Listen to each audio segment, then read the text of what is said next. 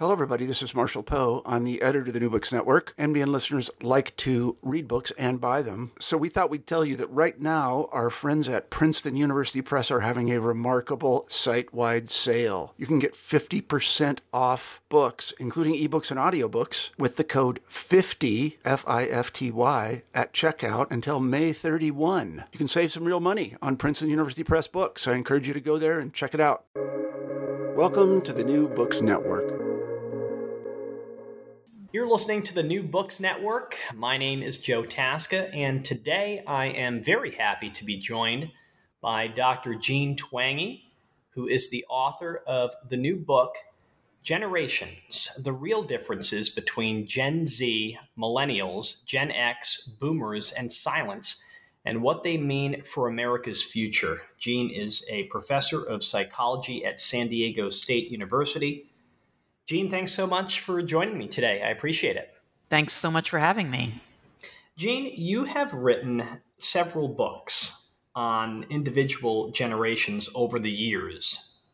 Gen Me and the Narcissism Epidemic focused on millennials, while iGen profiled Gen Z. Your latest book is much more ambitious as it documents the factors that have caused generational changes across all 6 living generations. So my question is, why did you decide to take on this project? And why is now the time to spotlight generational changes through the years? So when iGen came out, I ended up doing a lot of speaking engagements across the country. And iGen is very focused on the impact of smartphones and social media on Gen Z. But one of the most common questions that I got in the Q&A was, well, hasn't technology had an impact on all of us? And then, of course, I started to think more broadly. Technology isn't just smartphones and social media. There's a lot of technological changes that have had a big impact on our lives that have created generational differences. So it made sense to try to take that broader look at all of the generations, how they have been impacted by many different types of technology. And this seemed like a good time to do it because it's such an interesting cultural moment, not just coming out of the pandemic, but the changes since about 2015 or so in the culture and how we discuss so many issues. There's really a sea change after that time, which seems to have ramped up a lot of generation gaps that didn't seem quite as stark before then. So this is interesting. Before we delve into the details of specific generations, let's outline your general thesis, and you just alluded to this.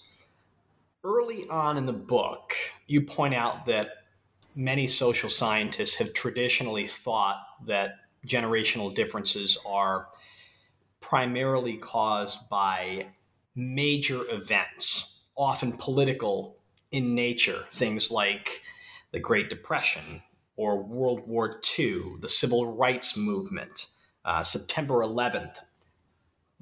But as you just said, you're contesting that theory, claiming that these technological advancements are the main drivers of cultural changes that are leading to generational differences. Talk about that focus for us. Yeah, that's right. So the classic theories about major events, but it's really technology that makes living now so different from living 200 years ago or 100 years ago or 50 years ago or even 20 years ago. And when you think about even changes in values, are those really due to major events? That seems pretty unlikely that millennials have different values and viewpoints, because of 9/11. Are they more open to same-sex marriage because of 9/11? Clearly, that's not true. Yet, when you trace things back, technology is often at the root of a lot of these downstream influences. So there's the direct effects of technology and how we live. Then there's also the way that technology makes cultural individualism possible. So more focused on the self and less on others. Technology leads to better medical care and thus longer lives. And thus we have what's called a slow life strategy, that development slows down at every stage of the life cycle. So technology has these broad-ranging impacts on time use, on behavior, on attitudes, in the way that major events really don't. So, playing off that idea about the individualistic society, allowing people to focus on themselves, and this slower life strategy that causes people to delay important life milestones, how does technology cause these significant lifestyle changes? Let's get into some details here. Well, the slow life strategy, I think it's pretty straightforward that a technological society requires more education and it leads to higher life expectancy. So people have more time, they have more years, and it's going to take more years early in development to be able to reach full adulthood. So then what you get is children who are less independent, teens who are less likely to do adult things like have a driver's license or a paid job or drink alcohol as high school students. Young adults get married later, have their kids later, settle into careers later, and middle-aged people look and feel younger than their parents or grandparents did at the same age. So 50 is the new 40, 60 is the new 50, and so on. Because it is, because we have better life care and better life expectancies and better medical care and better health for longer, when life expectancy is closer to 80 than 65, or it was not even that long ago. And then for individualism, it's difficult to be individualistic if you have to depend on other people for everything. And technology basically means you don't have to depend on people for as much. That we have labor-saving devices in grocery stores and all of these things that allow people to be independent. And that also frees up more time to be self-reflective and to think more about the self, and to recognize that equality and difference are our core values in a way that you can't really do in a less technologically developed culture where people need to be doing the same things and they need to be doing them together. Gene, let's back up just a little bit here. There are probably some people listening to this conversation who wonder what exactly is a generation. How do academics determine what a generation is, and why does it even matter? Some people argue that generational differences don't really exist and that time period and age differences are the things that impact generations. How would you respond to that? All right. Well, there's a lot of different issues there, so I'll try to take them one by one. So, first, I think pretty much everybody agrees on the big stuff. So the big stuff is things like cultures change. It is different to live now than it was 100 years ago. I don't think you can find anybody who would dispute those two statements. Thus, people probably have different attitudes and behaviors, also pretty indisputable. Where there's more disagreement is, okay, that means when you're born has an influence on your life, on your behavior, on your attitudes, but where do we put the birth year cutoffs? Those are admittedly arbitrary. They are put there for the convenience of being able to research different groups and to talk about them in a way that's much more concise than always using phrases like people born in the 80s or people born in 1982. How are you really going to be able to do an analysis of people just born in one year? You have to group people. And I always like to point out that is not unique to generations. We group people by age all the time using arbitrary cutoffs that are too broad and no one seems to care. Teenagers are a great example. That's people 13 to 19. 13-year-olds are pretty different from 19-year-olds, but we still put them in the same group, and putting them in that group is just an arbitrary offshoot of the language we use. Generations are similar. We have to put the cutoff somewhere. Yes, they're going to be both too specific and too broad. But that's true of so many different studies of group differences. If we look at regional differences within the U.S., who's to say that the line is drawn, between Maryland and Virginia or something like that to separate two regions? Yet we do that just because grouping regions, states into regions makes more sense. So then there's the question of age, time period, and generation. Well, each is the product of the other two, so it's extremely difficult to be able to separate out each influence. That's absolutely true. One thing that's really, really useful is that a lot of the big survey data sets that I work with have been done for decades. And that means we can compare each generation when they were a certain age. So we can at least be sure that what we're seeing is not an age difference, even though in many cases it's certainly possible that it's not just a generational difference, but also something that's happening to people of all ages. So it's a time period difference. Yet it's pretty clear that there's some differences that are uniquely generational. So the experience people have, Gen Z teens, for example, are having is clearly different from the experience that boomer teens had. And we know that's not time period because boomers aren't teens now. We know that's a generational experience. Interesting. Now, some skeptics would say, Gene, hey, it's great to hear Gene Twenge talk about the attributes of a particular generation, but I'm not like that, so it's all irrelevant. For example, I'm one of those early millennials born in 1981. I've always said, I'm a pretty old-fashioned guy. I have more in common with someone born in 1970 than someone born in 1990, so maybe I'm not a real millennial. But you would say, Gene, that even if you're unlike people in your generation, you're still impacted by the cultural changes of your era. Is that right? Definitely. And there's a couple things to address there. So one is you can't write off an average difference because you're the exception or somebody is the exception.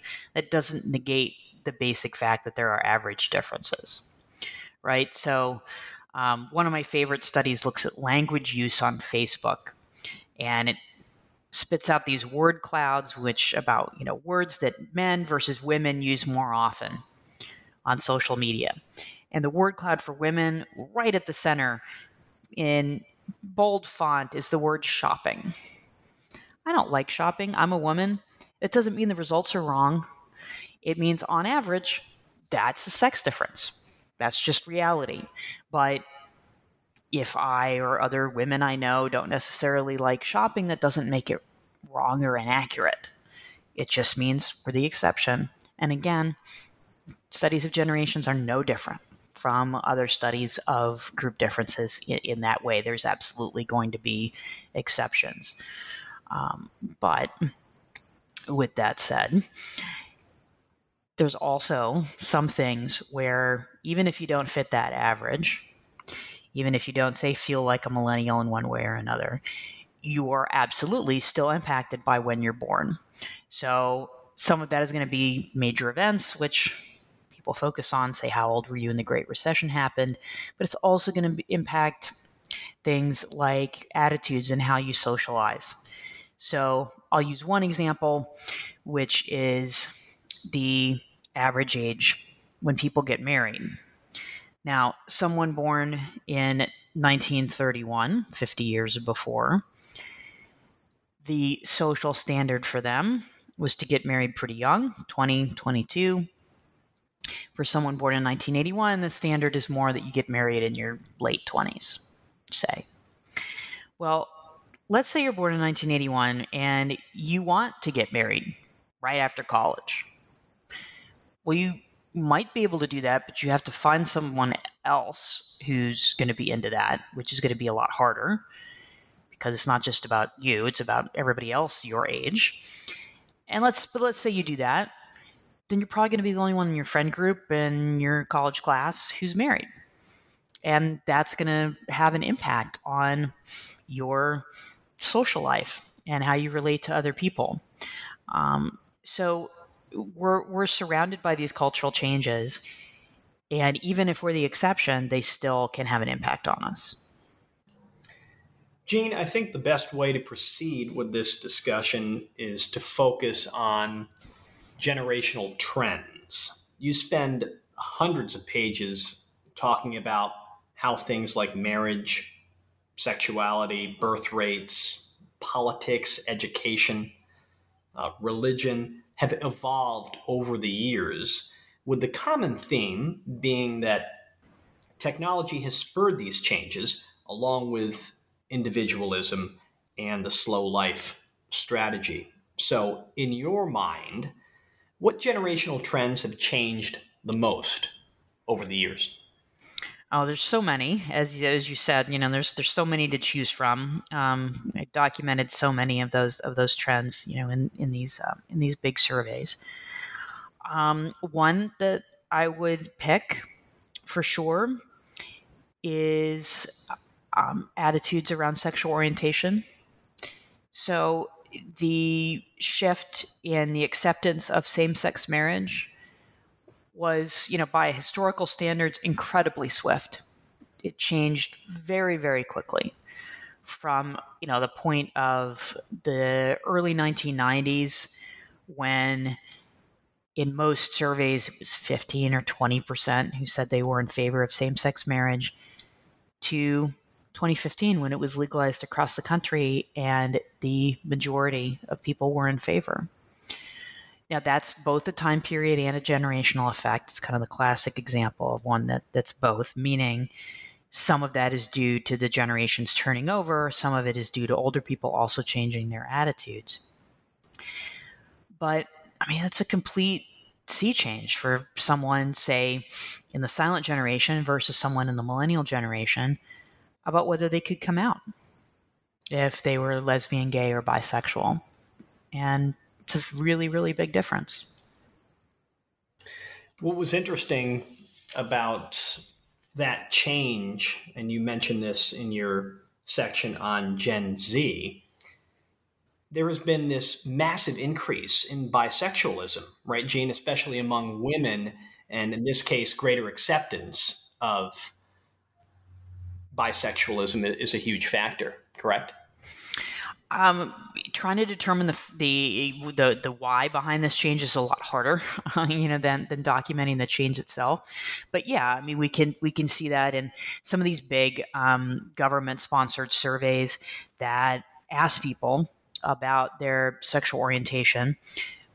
We see these huge shifts in the number of, again, particularly women who are identifying as lesbian, gay, or bisexual, and most of that is people identifying as bisexual. That's gone up. It's more than doubled. Then why that happened is the next question. So we have to think about what happened over that same time. Greater acceptance clearly happened over that same time. So it's a good candidate for why you see such a big increase in people identifying as bisexual. However, if that were the case, wouldn't you also see pretty big increases in people identifying as gay or lesbian? And there have been increases in that, but they don't stand out. They didn't impact as many people as the change in people identifying as bisexual. Now, I want to reiterate this, Gene. You make a point to say that no particular generational difference or trend is all good or bad. So it's clear that you're not making any value judgments here. But at the same time, You do express concerns about some evolutionary trends, particularly in regards to increased individualism, at least in the United States. Can you explain those concerns? Well, individualism is a cultural system that places more emphasis on the self and less on social rules. It has some enormous upsides: freedom, equality, being two of the key ones. I think most people, if they, at least in the U.S. today, if they looked at whether if they had a choice between living in an individualistic culture versus a collectivistic one, I think pretty much hands down most people would choose individualism. But it does have some key downsides. So one is more disconnection. Relationships are not as stable. Plus, if taken a little too far, individualism goes a long way toward explaining a lot of the things people complain about now, about rudeness and incivility in the public space, for example. You also talk about this emerging lack of community. It's something that Robert Putnam identified as far back as the late 90s when he wrote his book Bowling Alone. A lack of community that's resulted often from the loss of religiosity in our society. And you talk about how that is impacting mental health, particularly of millennials and Gen Z. And is it because of this idea of individualism feeling a bit empty as you get older? I think there's a number of factors. So that's certainly one. Millennials are often experiencing this, that as you get older, just relying on yourself doesn't work out quite as well, because it can result in a lot of disconnection and loneliness. For Gen Z, I think it goes beyond that. It's also that Gen Z, being the first generation to spend their entire adolescence in the age of the smartphone, is finding that communicating with people online isn't enough. It's not enough for mental health. But that's become the social norm for Gen Z in particular. And they spend a lot less time with each other face to face. And that is probably one of the primary reasons we have a mental health crisis among adolescents and young adults, which did not start with the pandemic. There's a lot of people talking about the mental health crisis being due to the pandemic. It began around 2012, 8 years before the pandemic, where depression began to increase among teens and young adults. And that's something that your colleague Jonathan Haidt has been documenting for years.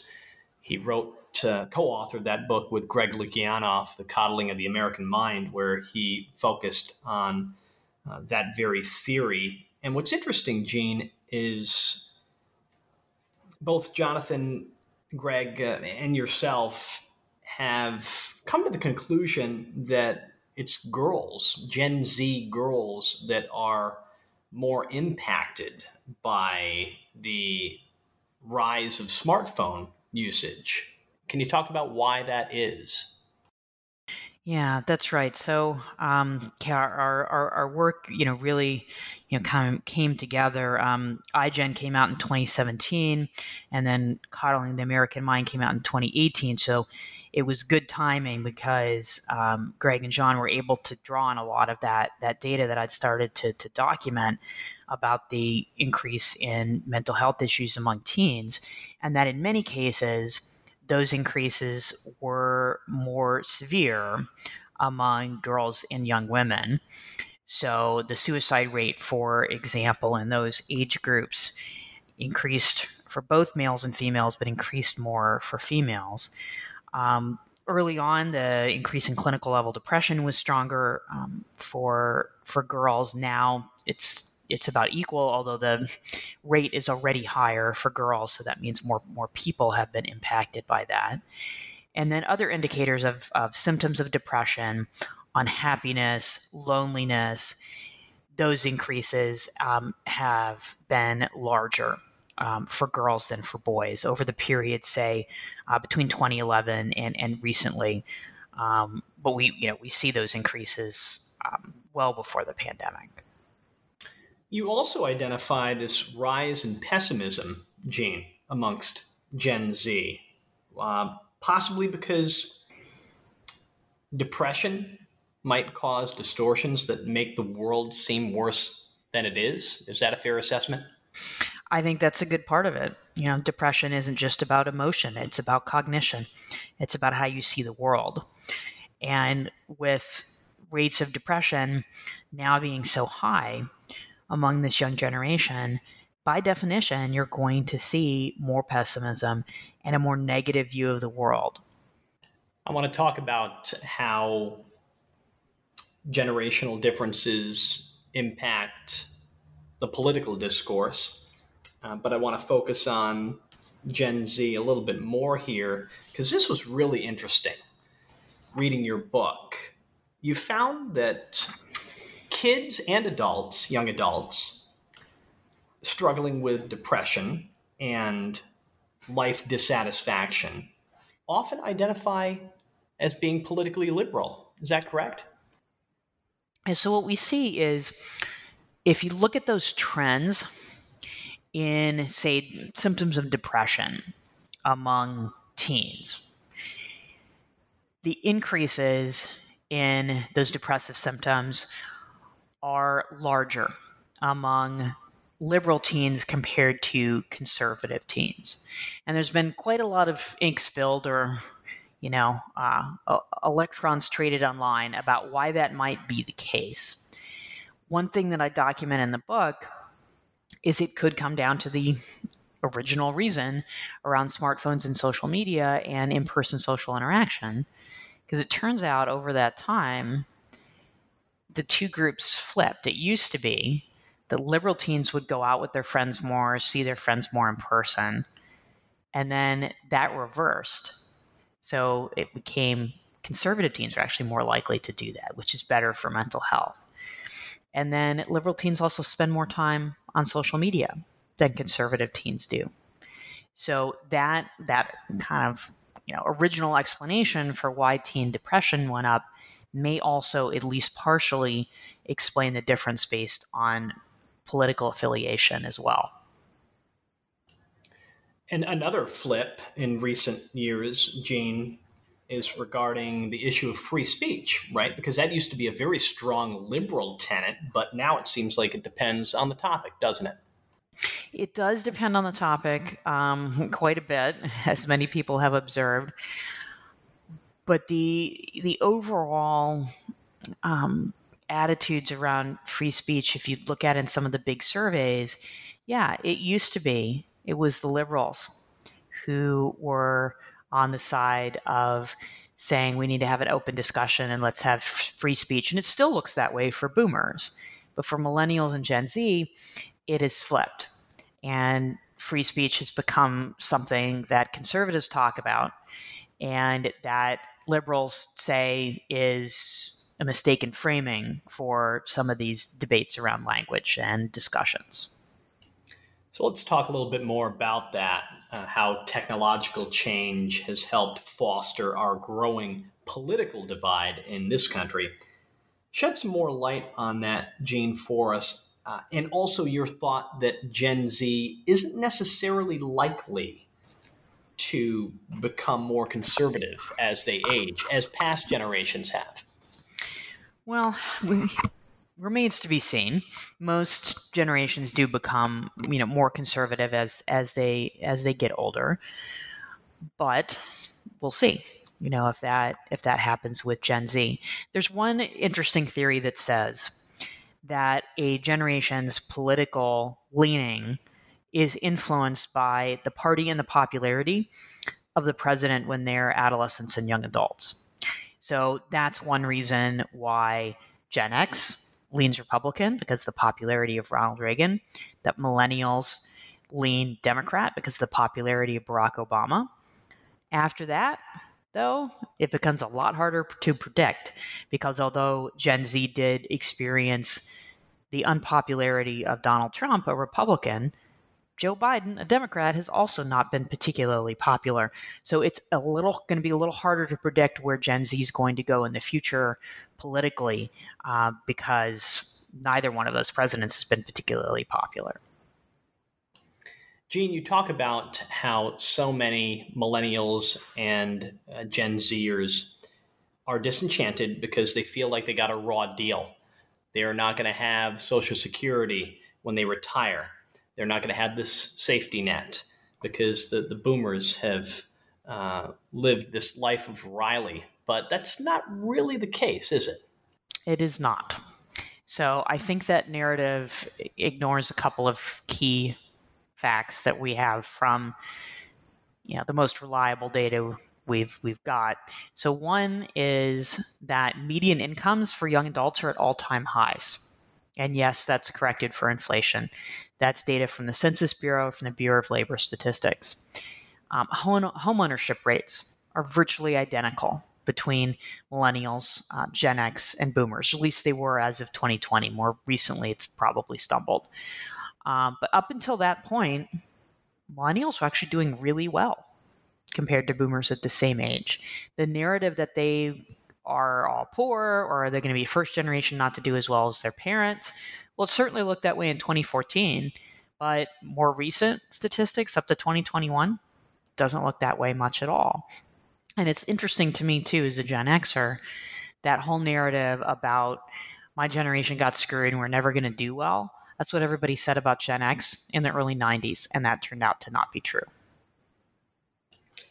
So it's really interesting to hear that narrative perpetuated because, as you point out in your book, and this was really fascinating for me to learn as an early millennial, many baby boomers have struggled in their later life. Many boomers who reach middle age were struggling with unhappiness and depression, the first generation to really struggle with those things from a mental health standpoint on a wide scale. Deaths of despair were increasing with the boomer generation. And can you talk about that, about how many boomers who were victims of deindustrialization had these unfulfilled expectations for their lives and careers and the circumstances that resulted? I mean, this is the other place that the narrative falls apart, because the idea is boomers are all financially successful. They climbed the ladder of success and then they pulled it up after them so the millennials couldn't climb it. So we already talked about how it's not true for millennials. Millennials have actually done really well. It's also not true for boomers, particularly boomers who did not get a four-year college education. You look at that group, the world changed kind of basically out from under them in the 80s with the decline of manufacturing and the rise of the service economy. It was too late, for many of them to go back and re-specialize. And as a result, this is what shows up, that you get, for that group of boomers without a college education, much higher rates of depression. Depression has really risen among that group. Because for the silent generation, for example, right before the boomers, there was very little difference in rates of depression between those with and without a college education. Then that really started to diverge with boomers for unhappiness, mental health issues, depression, and also for those deaths of despair. So that's the kind of classic, finding Angus and Deaton and Case found was that increase in mortality among middle-aged people, particularly whites without a college degree. In more recent years, what I've found looking at the same data that they did, it's now not even racial. You see that for boomers across the board, that where mortality had been steadily declining for a long time, it started to tick up in the last 10 years. And almost all of those excess deaths are things like liver disease and suicide. They're deaths of despair. They're things that really indicate these very concerning underlying issues that also absolutely suggest that the idea that all boomers have done well is false. So it's interesting. Boomer parents and Gen X parents really pushed this idea of self-esteem, this idea that it's important for their children to feel good about themselves, to feel special, to feel a sense of confidence, and in some cases, entitlement. You talk about this at length in your book that you co-authored with Keith Campbell, The Narcissism Epidemic. Where did this generational change come from, this push for self-esteem in the millennial generation? Well, and it started with Gen X. A lot of Gen Xers have memories of these of self-esteem boosting, starting, when they were in school and in the 70s and 80s. And then it really became next level with when it was the millennial kids in the 90s. So it seems to have its root in rising individualism, and in particular, a lot of the movements that boomers popularized during the 70s. There was a lot of emphasis on mysticism and spirituality and self-focus at that time. And then the idea, I think, became for a lot of boomers of, well, if I'm going to explore the self and find out all these cool things, I got to make sure that my kids do this too. So it started to seep into education, and because of rising individualism, it was taken for granted that if kids just felt good about themselves, that everything else good would fall into place. Turns out that's not true once it was tested, but it seemed true. And people barreled ahead with this idea that we should boost self-esteem without actually figuring out if that would be effective or wise. So we talked quite a bit about the impact of individualism on generational change. I want to also discuss the downsides of the slow life strategy that you document in your book. It's something that's really developed in recent decades. More millennials, for example, as you point out, go to college because modern day jobs in the knowledge economy require a college education, which subsequently delays the start of adulthood and marriage on a wide scale. So talk more about the slow life strategy and the impact of that on generational differences. Yeah, the slow life strategy is such a useful theory for understanding some of these generational changes. And, my hope in the whole book is just for people to understand each other better. And I think this is a prime example, because I think there's a lot of grandparents who are looking at their millennial grandchildren saying, you're 28, you're not married yet. What is wrong with you? Well, that's the way things are now. But, but why are they this way now? Well, it's part of that bigger picture that development has slowed down for everybody. It's for a good reason. It's for a wonderful reason. It's because life expectancy is higher than it used to be. And because more people are going to college, also, a great reason. Now, there's trade-offs involved. Not everything is completely rosy. There are certainly downsides to waiting, longer to marry. It means that, your 20s are like an episode of Sex and the City, and maybe not always all that much fun all the time with dating and so on. There's biological limits to fertility. That's a downside to having kids later. But all these changes happen for these bigger reasons. It's not that millennials woke up one day and said, I'm going to drive my grandparents nuts. It's just not how it works. We talked earlier about this idea of millennials feeling like they got a raw deal.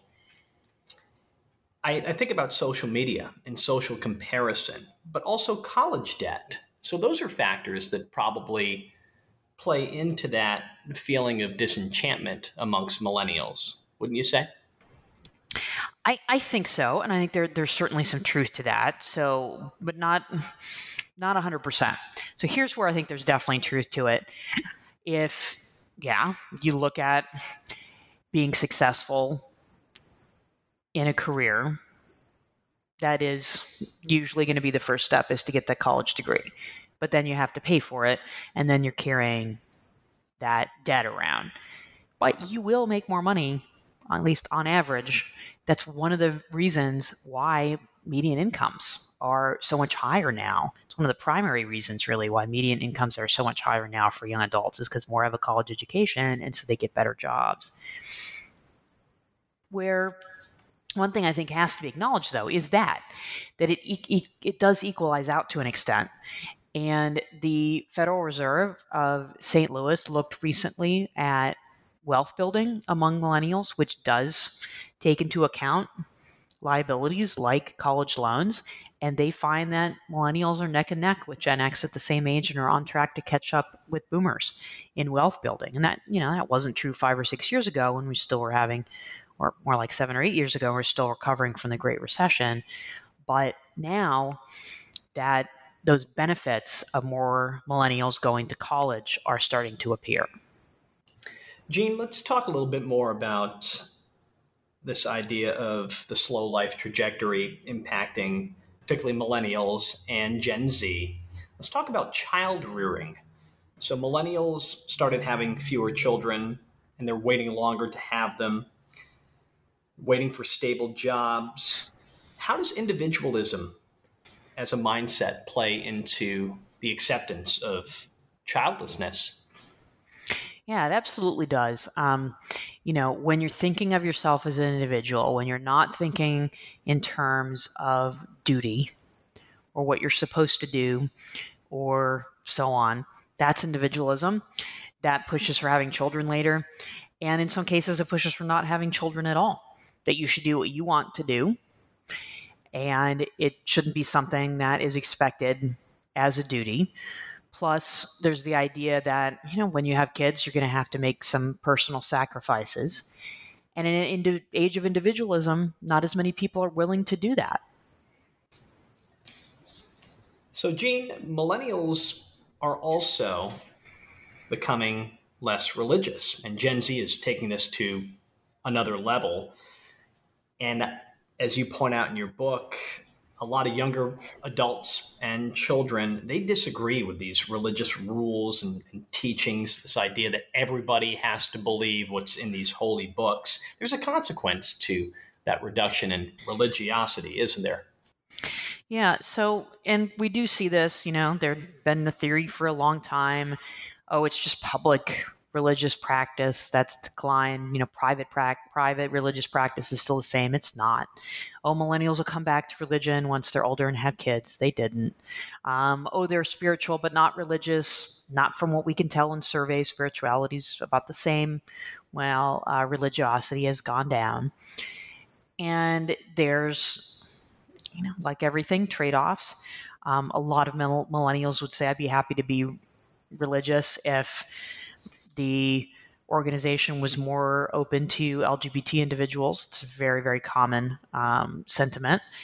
And so there's the downside, though, of that loss of community, that loss of meaning in life, where I think you have a lot of people who are searching for meaning, they're searching for community, and they're trying to find it in places other than religion. And it's sometimes tough to do that. Gene, there's some interesting data on political trends in recent years. And what stood out to me in your book is this idea that as younger people, millennials and Gen Z, are seeking more education because of its requirement in the knowledge economy, there's this widening political gap that seems to be emerging between more educated millennials and Gen Zers compared to baby boomers and millennials that don't have a college education. And that's really becoming more pronounced in recent years, isn't it? It is, yeah. So in the last chapter called The Future, I look at the future of politics. And there's a couple of striking trends, and one is based on education. That it used to be there was a fair amount of diversity within each party in terms of level of education. Democrats had working class people as well as people with a college education. Republicans were often known for, business people who had a fair amount of education, as well as, their working class constituent as well. And that's changed.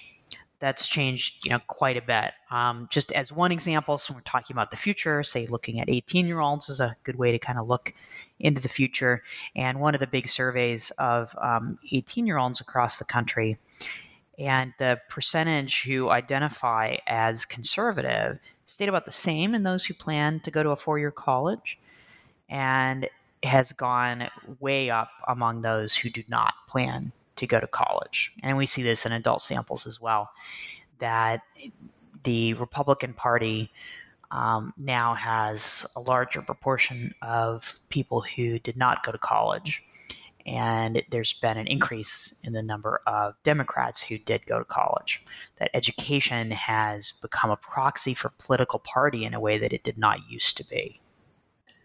Gene, can you talk about the difference between progressive baby boomers and progressive Gen Zers and millennials?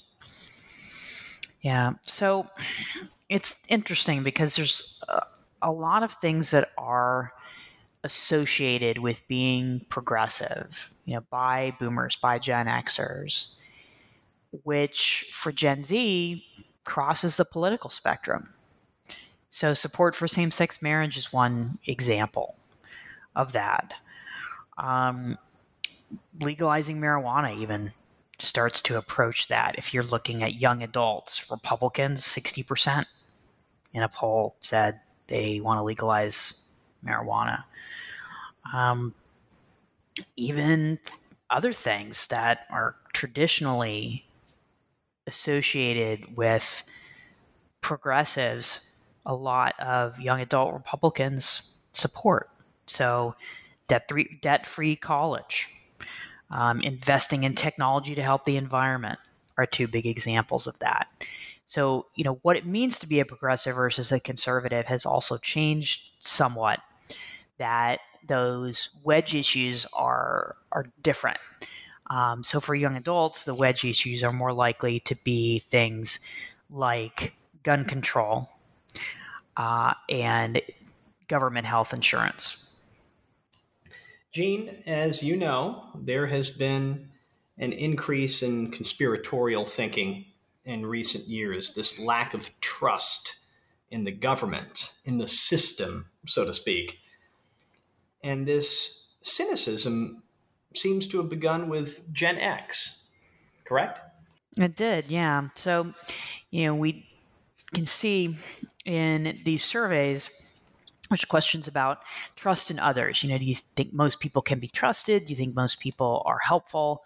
And then there's also questions about confidence in institutions. So in government, in the medical establishment, in media, in science, in corporations, and where we start to see those declines in trust and in confidence in institutions, the turning point really is with Gen X. And then boomers and Gen Z take that to the next level. So that cynicism about other people and that distrust of the press, of government, began with Gen X in the 80s and 90s and has continued from there. And I think in recent years, that's been expressed by a lot of fascination with conspiracy theories, which, can be defined various ways, but one way they're sometimes defined is unlikely beliefs or theories that suppose powerful institutions or groups are behind the scenes controlling things, usually in a negative way. Gene, we talked earlier about the concept of self-esteem and how it began with Gen X, millennials. But what's interesting is you point out in your book that after the Great Recession in 2007, 2008, this level of teen and young adult narcissism really started to fall. And now we see incredible levels of despair and just general disenchantment amongst Gen Z. So we've gone the other way from what the trends that you were seeing when you wrote Generation Me and the narcissism epidemic, haven't we? Yeah, that's right. And I think it's often misperceived these days. I still get people say, "Oh, yeah, you find that young adults are more narcissistic." Well, not anymore. And that was that turning point, 2008. Now, given that lines up with economic trends, you'd think maybe then self-esteem and narcissism would start to come back after the U.S. economy improved after 2012. But it doesn't. It kept going down. And I think that's a symptom of some of these other trends we've been discussing, where depression starts going up around then, unhappiness goes up, all these things that, at least among young people, are counter, to that feeling of narcissism and high self-esteem. So that's a huge, huge shift. You go from millennials, very optimistic, happier than Gen X was at the same age when they were young, very high expectations, to Gen Z, where it changes almost overnight. And they're less self-confident, more likely to be depressed, lots of despair, and lots of pessimism. Gene, what are the implications of this continuous decline in the birth rate that we're seeing with particularly millennials, and so many Gen Zers are expressing reservations or at least a reluctancy to not have children? What could be the ramifications if that trend continues into the future? Yeah, I mean, that's the thing, trying to figure out if the birth rate's going to continue to go down. Well, the repeal of Roe versus Wade, throws a little bit of uncertainty into that. But we can see this in the surveys of 18-year-olds. In the transition between millennials and Gen Z, there's been a drop in the percentage who say that it's likely they're going to have children. Even under ideal conditions, they'd like to have at least one kid. That's gone down. And that's fascinating because those survey results have been very high and very stable since the 70s. And so millennials who said they wanted to have kids still didn't have them, and Gen Z isn't even saying they want them at 18. So I think that does suggest that birth rate is not going to come back up. So that has huge, demographic implications. You can look at a society like Japan, for example, where there's so many older people and not enough young people. We very well might end up in that same situation in the U.S. That, do we have enough young workers to support Social Security? Even more practically, do we have enough young people to take care of the number of older and elderly people we're going to have? What is going to happen when there's fewer children? I mean, more schools are going to shut down. Other services related to children are not going to have as many customers. How is that going to change the landscape? There's so many downstream implications. Gene, it seems like the main message of your book is that we have to find a way to create an environment where technology can help bring us together as a society instead of tearing us apart. The question is, and this is an easy question, right? How do we do that? What approaches can we take to harness the power of technology and use it to our advantage? Are you joking that that's an easy question? Very much so. Yes. Right. That's our challenge. Although it is interesting because, yes, this is a big challenge. It's not an easy thing. However, there's some very low-hanging fruit in this area in terms of, say, more regulation around social media that I think would make an enormous difference. So one example is to raise the minimum age for social media to 16 and to actually verify age. That could do a tremendous amount of good in terms of mental health, because those increases in depression, those links between depression and social media use are the strongest for the youngest teens. Where we see the biggest increase in self-harm behaviors, 10 to 14-year-olds. So if we can keep that group away from social media until they're more able to handle it, we could see some really big benefits in terms of mental health. And kind of as a big picture thing, I've thought about this a lot, of technology has brought us the most precious gift of all, more time, that we have more years of life, and that labor-saving devices have given us more leisure time. So what are we going to do with that gift of time? What's happened a lot is what we do with it is watch TikTok videos or read news online. Maybe that's not what we should be doing with that extra time. Maybe we should instead be spending that time with each other. That's a wonderful sentiment. You also talk about this need to emphasize the positive aspects of race relations. And playing off your comments about technology, we're so overexposed to all these videos of negative police interactions with people of color. And it seems like we're back in 1963 sometimes when you look at social media, but that's not really the case, right? Thankfully, it's not. And yes, these terrible things still happen. But think about what it really was like then.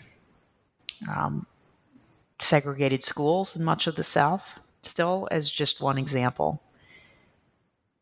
And I'm not going to make the case that we have completely integrated schools now, but at least it's not legislated. Now, what's interesting about the reduction in religiosity, and I don't think that's ever going to come back. I don't think that we're going to see the pews full at local churches and synagogues anytime soon. But you talk about the reduction in meaning, purpose that can come from a lack of religion. And could that also lead to an increase, and are we not seeing it right now, in political tribalism as a way to fill that void of meaning? That's what some people have argued. Yeah, because I want to be clear, this is not my original idea. There's many writers who have made that argument, and I think it fits the data to a good extent. That politics has in many ways become the new religion. Because it used to be that it was taken for granted, more or less, that you could have a civil conversation with someone who might be of a different political persuasion. That if your son or daughter married someone who is a member of the other political party, well, maybe you'd have some interesting discussions, but it wasn't a big deal. It's now the modern equivalent of, what used to be considered such a big deal of, say, a Jew marrying a Christian. Now no one seems to care about that, but if a Democrat marries a Republican, that seems to be what people get more up in arms about.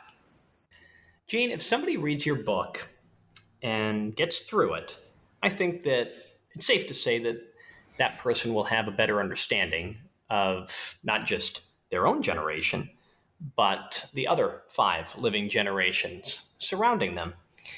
However, is it safe to say that it's just natural for us to misunderstand other generations, the generations that came before us? Is that just human nature when it comes right down to it? Well, it is certainly human nature that you can't completely understand someone else's lived experience. That's true for any sort of group difference. But it doesn't mean we shouldn't try.